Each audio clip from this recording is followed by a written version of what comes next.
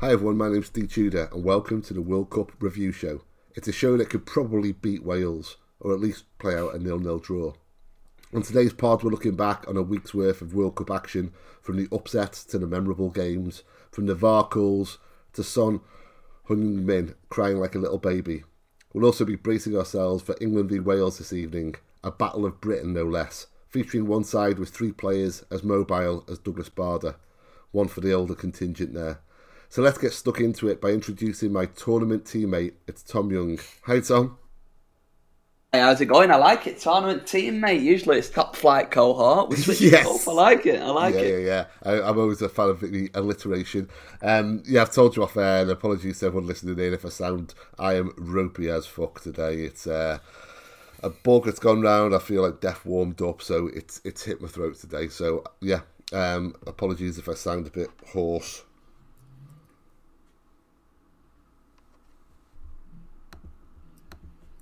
Oh, you there, Tom? I am here. Are we all good? Oh, sorry, man. Yes. Yeah, I thought you were going to carry on speaking. I didn't think that was the right moment for me to sneak in. So, apologies. I am here. This pod has got off to a cracking start. It's been a nightmare. There was also 2 false starts before we even started, because first my wife phoned up as I was pressing record, and then after that I had the wrong intro. So yeah, it's a bit of a mare, but let's pick it up. Ever the professionals. It can only get better from here. So the few people listening who haven't turned us off at this point, we last did a review last Wednesday, so pretty much a full week. So let's begin with England and Wales, last Friday's games, before we look ahead to tonight. Let's start with the Three Lions. They looked so good against Iran, and then I don't know what happened. It was just a typically unadventurous performance against the USA. Does that entirely fall upon Southgate, or do the players need to take some of the blame for that?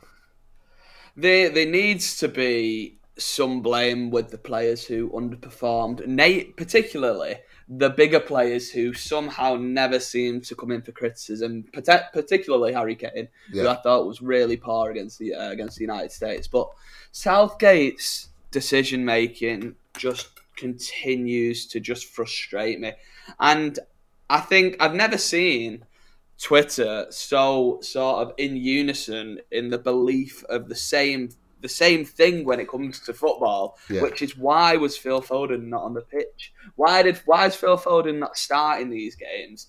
And if he's not going to start him for whatever reason, for his love for Mason Mount, whatever it may be, that game was made for a Phil Foden to come on. England lacked any creativity in between the midfield and attack.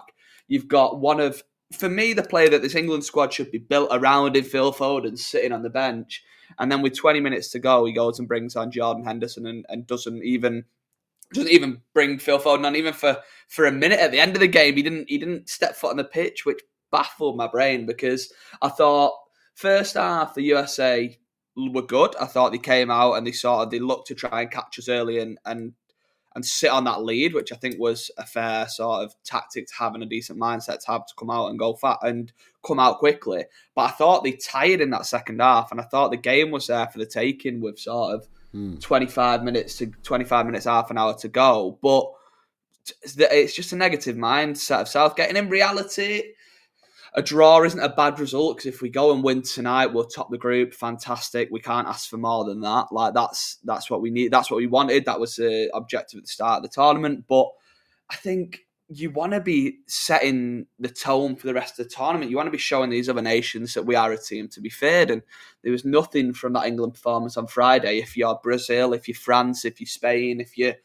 any of these nations who are expected to go deep into the tournament like England, you don't watch that performance and think we're gonna struggle against them. So I've absolutely waffled there, but in answer to the initial question, some blame with the players who didn't perform, but I think the majority of the blame lies with Gareth Southgate, who I think got his decisions wrong again. Well, on the lack of fear factor, the same goes for Wales too, to be honest, because going into the tournament, I thought, okay, Wales were going to lose to England, probably put up a good fight, but we're going to lose 2-0 or something, and it's the other 2 games which will hopefully get us through.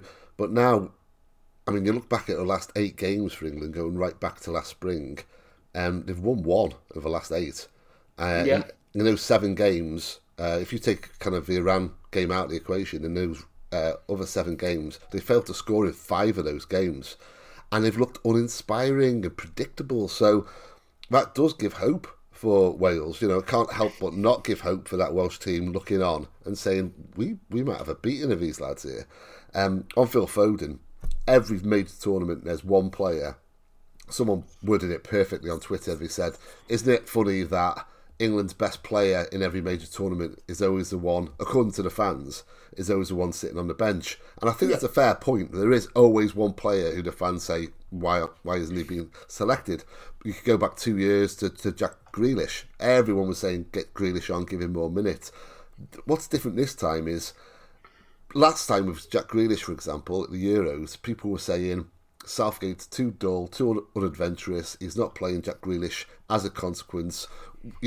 Me sitting here typing on Twitter, I have a difference of opinion to Gareth Southgate. This time with Foden, everyone without fail was baffled. I mean, it's not even a case of, okay, he has a difference of opinion. It's a case of, no, I don't understand why this player isn't playing for England, because he's England's best player. And furthermore, he's exactly the kind of player who can disrupt and change the narrative of a game. And when the game was as dull as that USA game, oh my God, it was crying out for Phil Foden. There was no downsides, only potential upsides. And I just could not make head or tail of it. As for the game itself, it was so dull that I had to write about it the next day.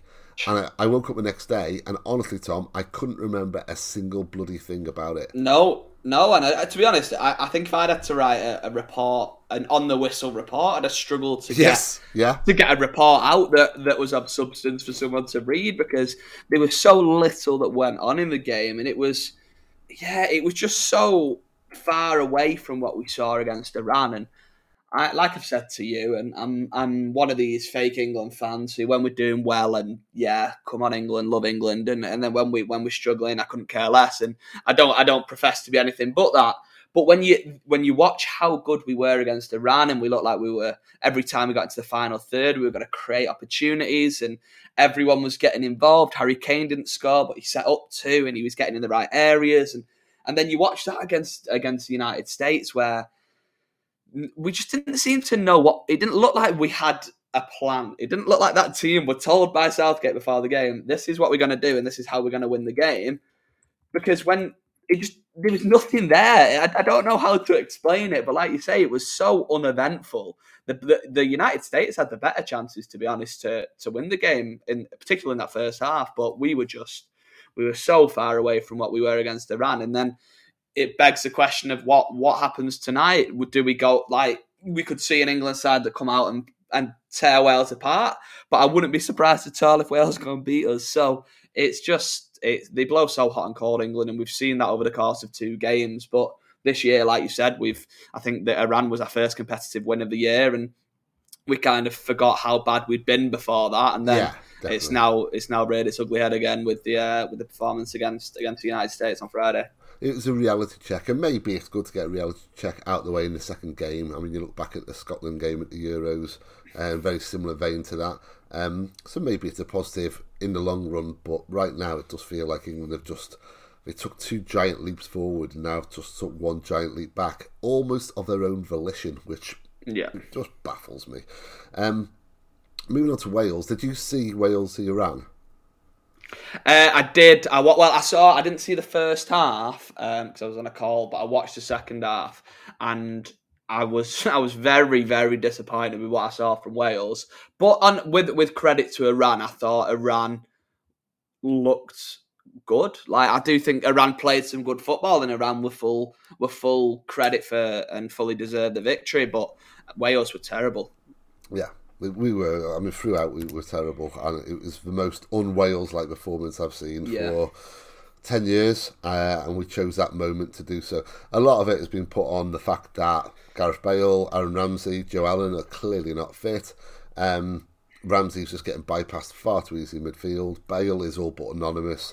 Joe Allen comes on for the last kind of 10 minutes and makes 2 very costly mistakes, which is very un-Joe Allen-like. So there's a lot of criticism on Twitter for Rob Page going with these players, and I kind of put a tweet out about it, and I feel quite strongly about it. Basically, and I don't mean this to be patronising in any way, shape or form to the English, but you've been spoiled rotten for years. You know, if you've got a great player and he's coming to the end of his kind of best days, then usually, almost always, you've got a very good player in his position who's coming through who will replace him. You know, we can use countless examples of that happening. Whereas Wales, we've just had this great generation who finally they've got a World Cup. They've got to a World Cup at the end of their careers. Now these players have took us to 2 Euros. They've given us memories that we'll always cherish. They've basically restored pride back into a country in a sporting sense. And so you can't drop Aaron Ramsey just because, oh yeah, we need a bit more energy in midfield. He had to go for the sentimental choice, which is to play these players, because not only are they our best technical players, but also they've done everything over a long course of a career to get us here, to make this a reality. It would be absolutely cold in the extreme to say drop Aaron Ramsey for Andy Morel, for example. So I'm fully behind Rob Page's decision to stick with these players, because we're not going to win the World Cup. We're not going to reach the semi-finals. Very, very unlikely we're going to reach the quarter-finals. And now that seems like an impossible dream anyway. So it was all about basically going out on a high with this team. And then we start anew after the World Cup. Now, where I kind of, I get what people are saying is because there's an extremity in how unfit they are, which has surprised me, and it shouldn't have surprised me, because of those 3 players combined, they've had 4 starts since early September.